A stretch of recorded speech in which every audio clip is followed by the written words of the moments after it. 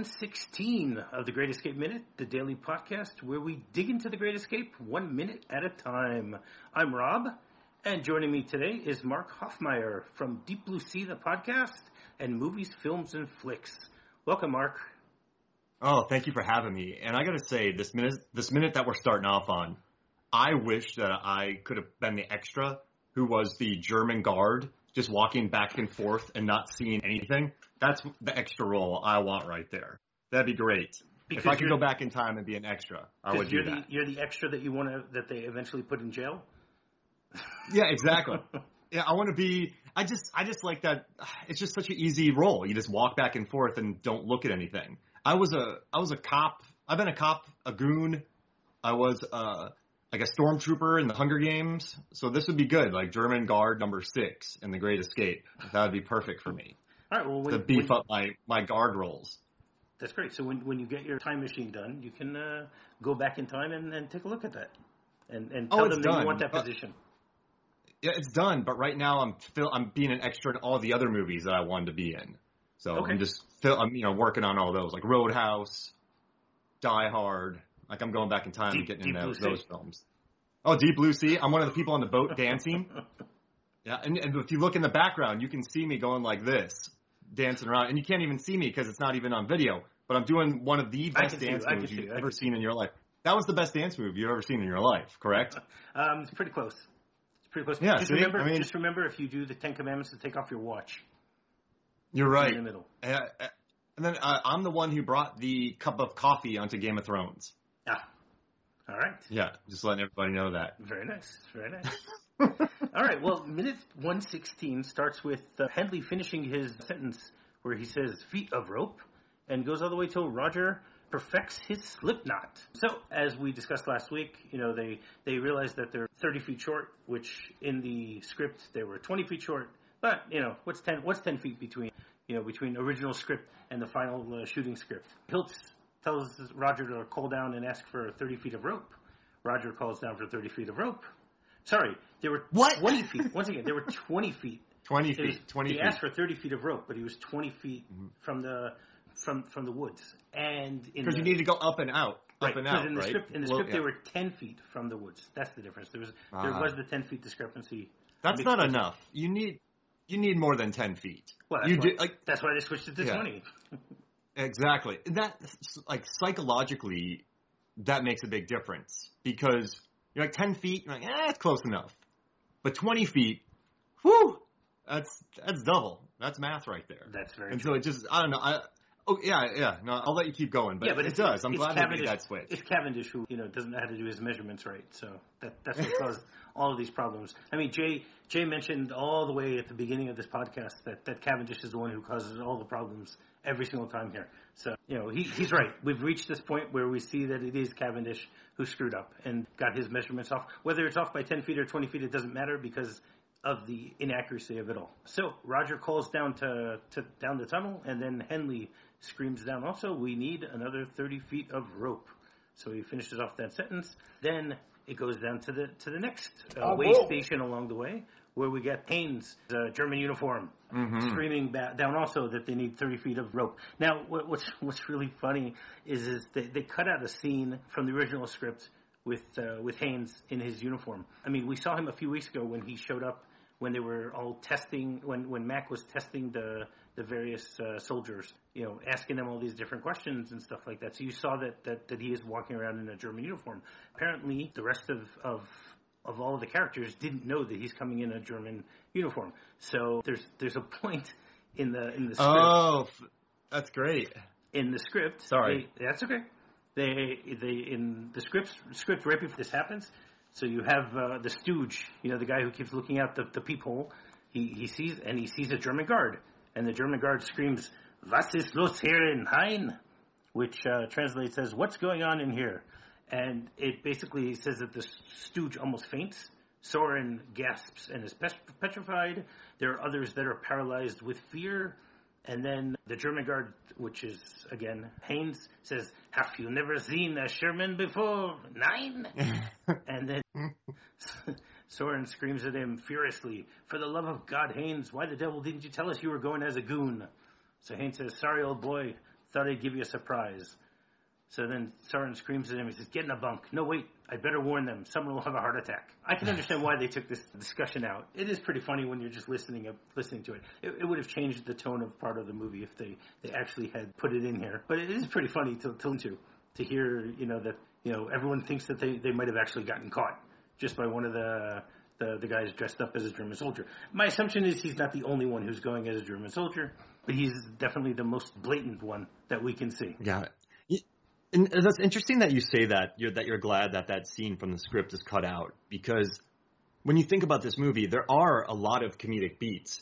And I was reading the essay that came with the Criterion Blu-ray, which I'm sure you've talked about, but I love that the Great Escape Criterion Blu-ray has Steve McQueen sticking his head out of the ground. And can't see, Mark just picked up. Oh no, I was about to. No, I know that, but I'm just saying that you just picked it up and you showed it to the camera, but no one can see that. Yeah, to you. To me, I didn't know if you owned it. Yeah, What do you think? Go ahead. Oh no, I love it. I mean, this is the scene, so it's sort of fate that I landed 116 through the 120. I mean, this is where I just got this Blu-ray. I love it, and it's randomly Steve McQueen popping his head out of the ground, which is what we're covering in this one. Yeah, exactly. So it just makes me happy that we're kind of going over this. We're talking about that. And I guess another thing, though, is I was reading this essay, and what I love of it is they're like, the film is about a serious subject told without self-seriousness. Because of this, it doesn't date at all.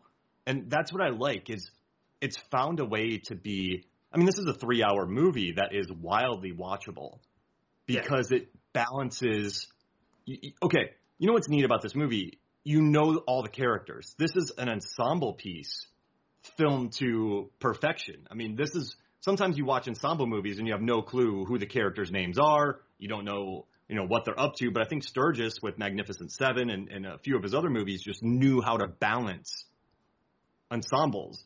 And I guess what I'm getting at is this movie, it just found a way to be cheeky. It found a way to be fun. But there's never that outright gag in it. There's a couple good gags. But if he walked in that outfit and then he scares people, they faint, and then they have a good laugh, and then they pull some gags, it might have felt a little bit out of place. A little bit. Just simply because that's not the movie to me. So I think it's a cheeky scene. I get why they wrote it, but I also understand why it got cut out. And it's kind of cool to know about. I mean, thinking about it's funny. Yes. But yeah, now, the way I'm seeing the film, I don't see it. This sounds crazy, but do you see anything else being added into this movie? I think it's perfect. I've discussed a few scenes that were cut that there are some that would have helped a little bit, but they weren't needed. They would have helped to get a better understanding of what really was going on in the real camp and stuff like that. I mean, it's probably been a few months by now. I discussed the fact that there was one scene where Von Luger was talking to one of the prisoners who's keeping track of which guards are coming in and out of the compound. And Von Luger says to him, can you make me a copy of that every day so I know what's going on with all my soldiers? Which says so much about Von Luger's character. They cut it out, but in the real Escape, that was something that was very important. They mentioned the fact that they were always keeping track of all of the guards, when they were coming in, when they were coming out, their routines and stuff like that. And that little scene would have added so much to the movie, because then we would also know that is actually going on also. We'd see it going on, not just assume that it's going on. Because in order to do everything that they're doing here, they obviously need to keep track of all the guards. So absolutely. To give us even just a 30-second shot of showing us how they're keeping track of the guards would have been helpful. Again, it's not urgent. You don't need to have it in the movie, but it would make things even more complete. I agree with you. This is a movie that is almost complete. 172 minutes, and you can watch it as many times as you want, and you won't feel that 3 hours go by. Partially because, as you mentioned, the ensemble cast. I mean, this is I've mentioned this so many times over the last few months, but this is a heist movie, and each one of the characters has their particular profession of what they're in charge of during this heist, but they allow the story to develop each and every one of them, so that, as you said, we know their names, we know their job, we know what they're doing, and when we see them, even when they're out of character, for instance, seeing Haynes in a German uniform, I know it's Haynes. Yeah, exactly. Not necessarily everybody would know that. because probably not everyone listening to this has seen the movie as many times as I have, but the goal is for them to try to understand things a little better by listening to them. But yeah, you're 100% right. One thing that kind of flummoxed me a little bit. Now I know the Academy, like the films in 1963 were quite strong. The thing is, I was looking at the Academy Awards. This movie was only nominated for 1 Oscar. That's right. And I'm so upset about that after so many years. I think the ensemble piece maybe prevented acting nominations. But I do think this scene, and I was watching this, and Sturges was an editor before he became a filmmaker. Mm-hmm. And I was watching this scene, these minutes that we're talking about, and I really noticed the strength of his film and the editing. And I looked it up, and Ferris Webster was the editor, and he was nominated for an Academy Award. Yes. But that's if you think about this scene, there is tension involved. But they made some very wise, very kind of shrewd decisions throughout this, which we'll get to in the minutes, that make it so much more exciting. All the while, there's nothing that's really like everything can go wrong, will go wrong. Or there's nothing that's too contrived happening because a lot of it is true. Now they did, of course, fictionalize. Wait. They did fictionalize. Yeah, they did fictionalize a lot of things. But I think the things they fictionalized made this an excellent scene. But if we talk about the editing, what I love is these are just sets. And I love that they built this entire prison set, the camp, outside of their studio. So all they had to do was walk by there. You've talked about the trees getting cut down already, I assume? Mm-hmm. And so, they cut down the trees. They planted 2. What I like about this scene is you have a hole in the ground. Then you have people in various, underground bunkers. Then you have tunnels. And the tension that they're able to get out of that in these 5 minutes with the air raid, which I guess actually did happen, and a few other tiny aspects of it, I think make it very thrilling, this scene. And the editing, you just have people riding little carts into holes, and then they obviously pull them right back. And then you have people going through.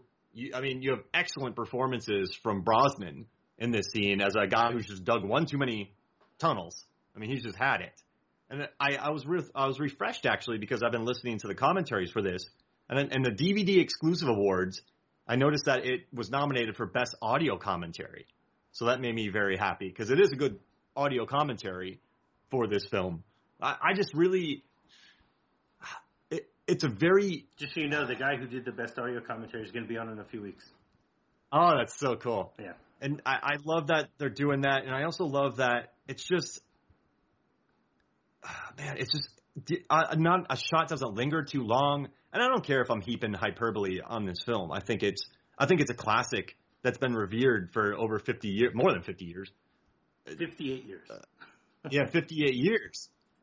Justly, it's that pacey. It's a pacey 3-hour movie, and I think these 5 minutes they play really well because that's what these 2 hours are building towards, and they somehow are able to find tension without bombs being dropped, without a German guard being knocked unconscious, without an action scene outside of the place, without bombs. We've just got through 115 minutes. We're at the 116th minute, and one character has died in a World War II movie.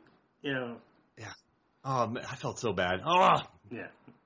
Don't climb that fence. Every time it might be different, but there's just I love how this scene gets going with the rope. It just shows ingenuity for all the characters. It adds a little bit of tension because they have to run through. It's just neat, and I'm stoked to be able to talk about this, and I think it showcases all the actors doing their best. I was listening to the commentary, and they're like, of course Brosnan had to go, not Brosnan, Brosnan, no, Brosnan, Steve McQueen. Not Pierce Brosnan. Yeah, they're like Charles Bronson. Jeez Louise, I met Steve McQueen. They're like, of course he had to go through the tunnel first, which I thought was funny. But I like the rope work. I like the idea of it because then you can have somebody sitting at a ladder, and that's boring. But if you're sitting at a ladder waiting for a rope to be pulled up, then it's exciting. Exactly. So they found really neat ways to make this interesting. Yeah, and I think, I think a really lot of it, like that. I think a lot of it has to do with the Elmer Bernstein score. The music, Oh, yeah. the music is amazing here, because the way that the music keeps changing its tone from being somber to being upbeat to being, it just changes throughout the entire thing. I've heard a rumor, and I don't know enough about music to be able to confirm this, but that every single one of the characters has their own sub theme. Well, I'm sure they do. No, but I need to listen to it because again. you have so many characters, that's quite a task to be able to do that. I mean, Elmer's great. Even John Williams, when he's doing Star Wars music, doesn't have one for every one of the characters. He does have for Luke, Leia, and Han, and Darth Vader, whatever. But, you're not going to have, Lobot doesn't necessarily have his own musical theme. But there's no Seal Bibble musical theme? There's what? Yeah. I said there's no Seal Bibble musical theme? Exactly. Phantom of the Menace, classic character? No. When you watch this movie, though, in a few months, I will have traveled back in time, and I will have talked to Elmer to give my German Guard a theme. So you will see the change in the Blu-ray when you watch it in a few months. I'm just giving you a heads up. I'm looking forward to that. So we'll move along a little bit more in this minute. They keep screaming down 30 feet of rope, and it gets to Sedgwick, who's Sedgwick and Soren are both standing at the edge of the trap itself. And they go, "What do they need that for?" And they go, "How should I know? Get the rope." This little banter along the way makes things so much fun to listen to. And then we get the favorite thing that you're looking for. You get Steve McQueen's head popping out of the Groundhog Day, popping out of the grass, looking around here. He sees Mark Hoffmeyer, the guard, walking. Yeah, he looks at me. He's like, "That's a good looking guard." Right there. That's what they almost got caught. You'll see it in the movie in a couple months. Exactly. When I go back in time to do it. Exactly. This movie's going to be different. Now here, I'm going to ask you a question. All right, let's see how good your movie trivia is. What other famous escape movie has a strange conversation about rope? Escape. Let's see. Well, not Boondock Saints. That's a great rope gag, but it's not an escape. In Tango and Cash, they slide down They slide down. In Tango and Cash, yeah, and then the electrical cable with their belts. Okay, fine, but I'm talking about a rope, not an electrical cable. Oh, I know. I'm just getting there. I'm knocking movies out in my head canon. In Fled and the Defiant Ones, they're chained together, so I don't see a rope in that. In Shawshank Redemption, he tied a bag to his foot. So is it Shawshank Redemption? Yes, it is. See, I had to work my way through it. I had Great, Mark. knock movies good. Out of my head. That's good. So basically, there's the little conversation where where everyone thinks that Andy actually killed himself in Shawshank. Mm-hmm. So then they have a kind of conversation where someone says, "He asked you for a length of rope," and he says, "Yeah, of course. Why not?" He says he asked for 6 feet of rope. I went and got it for him and gave it to him. He says, "Why would you do that?" He says, "Well, why wouldn't I?" That was basically the whole conversation. At that point, they want us to think that he's actually committed suicide, and that's why he needed 6 feet of rope. 6 feet of rope wouldn't have helped him here. They needed at least the 30 feet in order to be able, which is also pretty amazing that they actually had the 30 feet of rope to give them. Yeah, that's a lot of rope right there to find. The scavenger. I mean, James Garner. They have to have it sitting and waiting. Why would they think that they would need to have 30 feet of rope at some point? That's a great point. Yeah. Now, to be fair, I worked on many film sets. I worked on film sets for years, and in my truck, I always carried a backpack with me, and then in my truck, I always had extra shoes, extra socks, flashlights, headlamps, batteries, 2 rainproof jackets. I would also have ratchet straps. What else did I have? I had everything in there. I had extra pens. You're not in a German prison camp in the middle of Poland. But a lot of these people have escaped before, right? A lot of them have dug tunnels. Yes. So maybe they have dug short before, and they've seen all the eventualities that come with it. Is just unreliable. Yeah, from the beginning. I don't trust Cavendish. We need. Yeah. Let's make sure we got 30 feet of rope, just in case. What does he say in the beginning? Doesn't somebody say 30 feet, and then someone goes, more like 40 feet? Or what do they... What is his initial guess? They said 335 and 350. I think at that point someone actually mentions the difference. Yeah. Right. So then we continue. We get McQueen jumping out of the he's pretty agile. The way that he's able to jump out of that hole, and he does a super flip, showing off his gymnastics. Then he starts off on his back and flips onto his stomach, and then he looks back and he's looking at Mark, walking at the gate. So it's just I love that backflip of his. That's great. That's classic McQueen. Just getting something on screen that doesn't have to happen, but it's like, oh, there's McQueen doing a backflip. Or not a backflip, like a roll. He didn't do it. Imagine if he did a backflip. Okay. Imagine this. He rolls out, and then he does a cartwheel, followed by another cartwheel into a backflip into the woods. Exactly. There you go. How many feet would that cover? So a cartwheel. Well, he's got 20 feet. He's got 20 feet. So 6 feet, maybe. If he does a good cartwheel, 6 feet. Another cartwheel, 6 feet. So he's at 12. And then he rears back, does a backflip. He could get maybe 4 feet out of that, so he's 16. And then he could just run backwards real quick, and he's out of there. And then we have Goon Guard Mark holding up a 9.6. I wouldn't say anything. Goon Guard Mark would just go, I should probably say something, but he just did 2 cartwheels and a backflip. I'm going to let him have it, right? Exactly. In German, though. In German. Of course. Start working on your German. I bet you McQueen would go back into the hole to try to get a 10 out of me. Because he would not, McQueen would not be happy with a 9.6. That is true. That's true.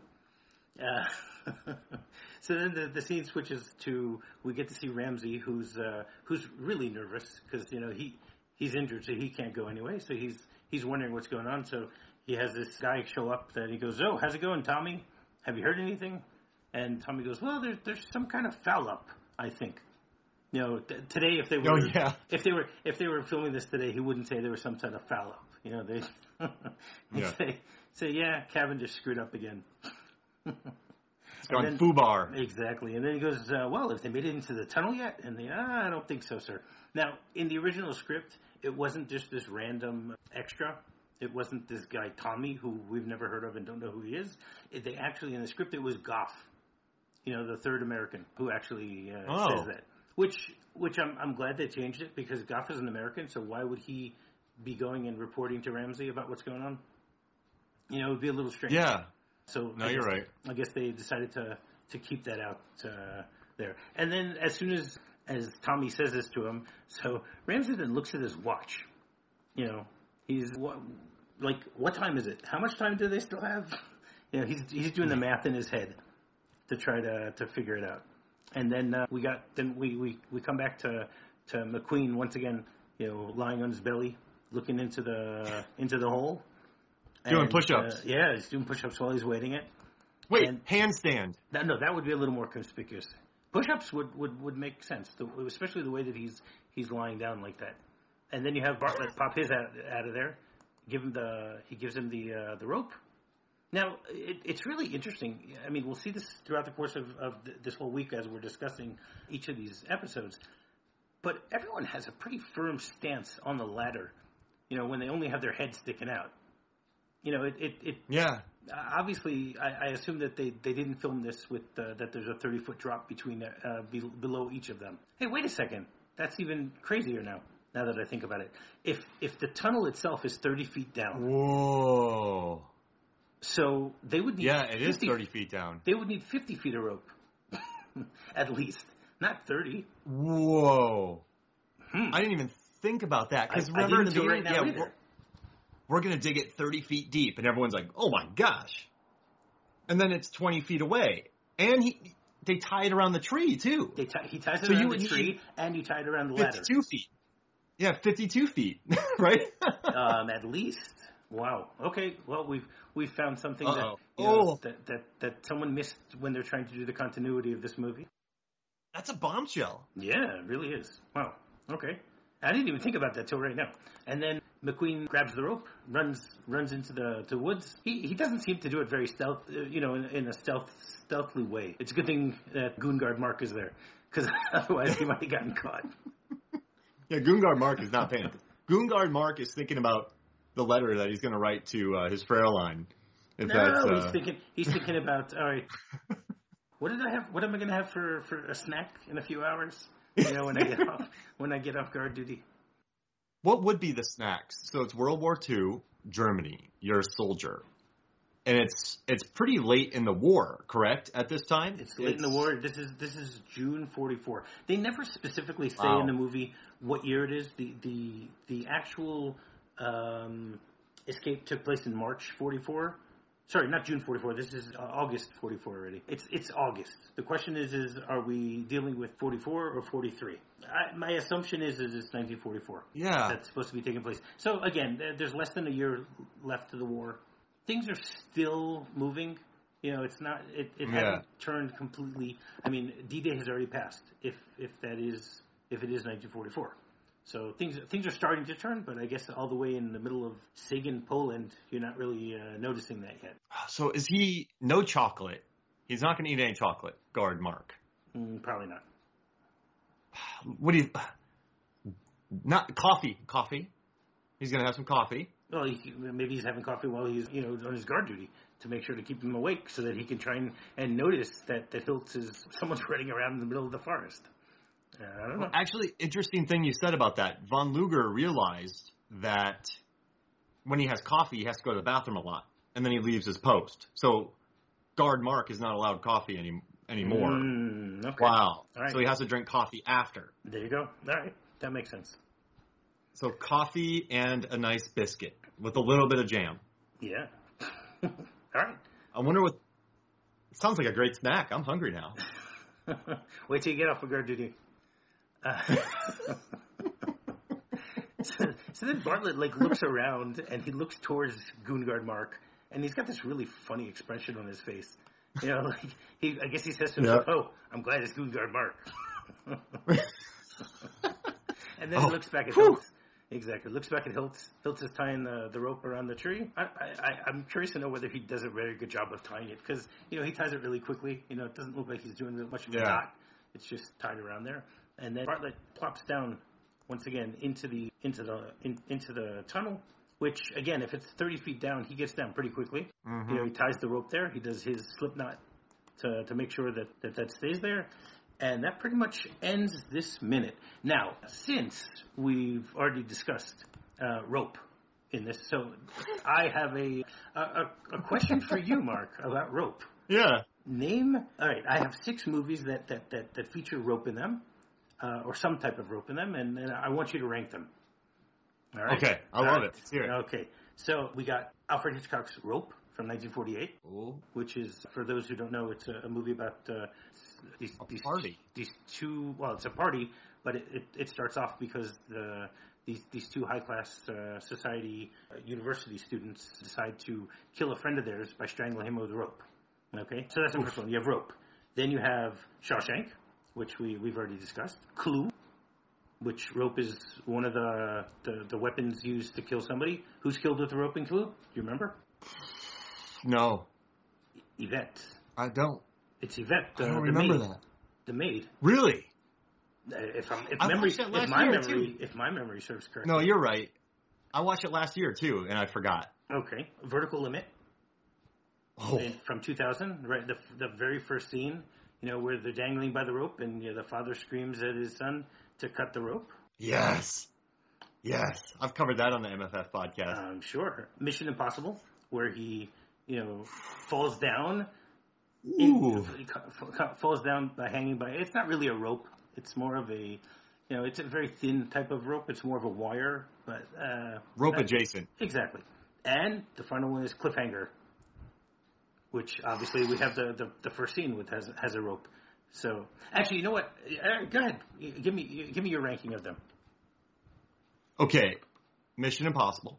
Wait, you're doing top from best to worst? Top to bottom. Top to bottom. Top to bottom meaning 1 to 6 or 6 to 1?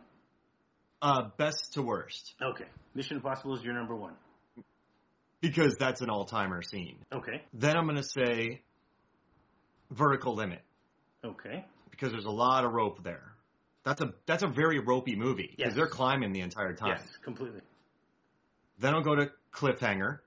Okay, that's also a very ropey movie, even though Sylvester Stallone does a lot of freebasing climbing. Yeah. My boy Rennie Harlan directed that. I know. And then we have, okay, let's see. Then I will do Shawshank Redemption. Okay. Rope. The rope's cool, but you're mainly thinking about the body. Exactly. Okay. Even though the name of the movie's Rope. Yeah. The name of the movie could be Body in a Box. It could be, but the very first scene they show them strangling with the rope, so you get to. Yeah. Actually, most of these movies, it's the first scene. Actually, half of them. Half of them is the first scene. No, it's only rope, cliffhanger, and vertical limit, and then so your final one is Clue. Okay. Clue. Okay. All right. Very good. Do you have anything else you want to say about this minute? No, I'm just happy we did it. And, Guard Mark, I look forward to seeing more for Guard Mark. And I also love the cartwheels followed by the backflip. I'm glad that we came up with that. All right. So you willing to come back tomorrow? Yeah, I'll be back tomorrow. All right. Do you want to tell people how they can get in touch with you? Yeah, I don't know, just Mark Hoffmeyer on Twitter. Then look up Movies, Films, and Flicks, Movies, Films, and FLIX. Then look at, Deep Blue Sea, the podcast. Also, Rotten Tomatoes. I write for Rotten Tomatoes. Type in Mark Hoffmeyer Rotten Tomatoes. I also write for The Film Theorist, so type in Mark Hoffmeyer Film Theorist on YouTube. I have some pretty funky videos on there. You're going to like them. And that's about it. That's where you can find me. Okay, great. And while you're doing that, you can go rate, review, and subscribe on any podcatcher that you might be using to listening to the show. You can send us an email at thegreatminute@gmail.com. Our website is thegreatescapeminute.com. Our Facebook group is The Cooler. And you can contact us on Twitter at GreatEscapeMXM. So, until tomorrow, tally-ho. Tally-ho.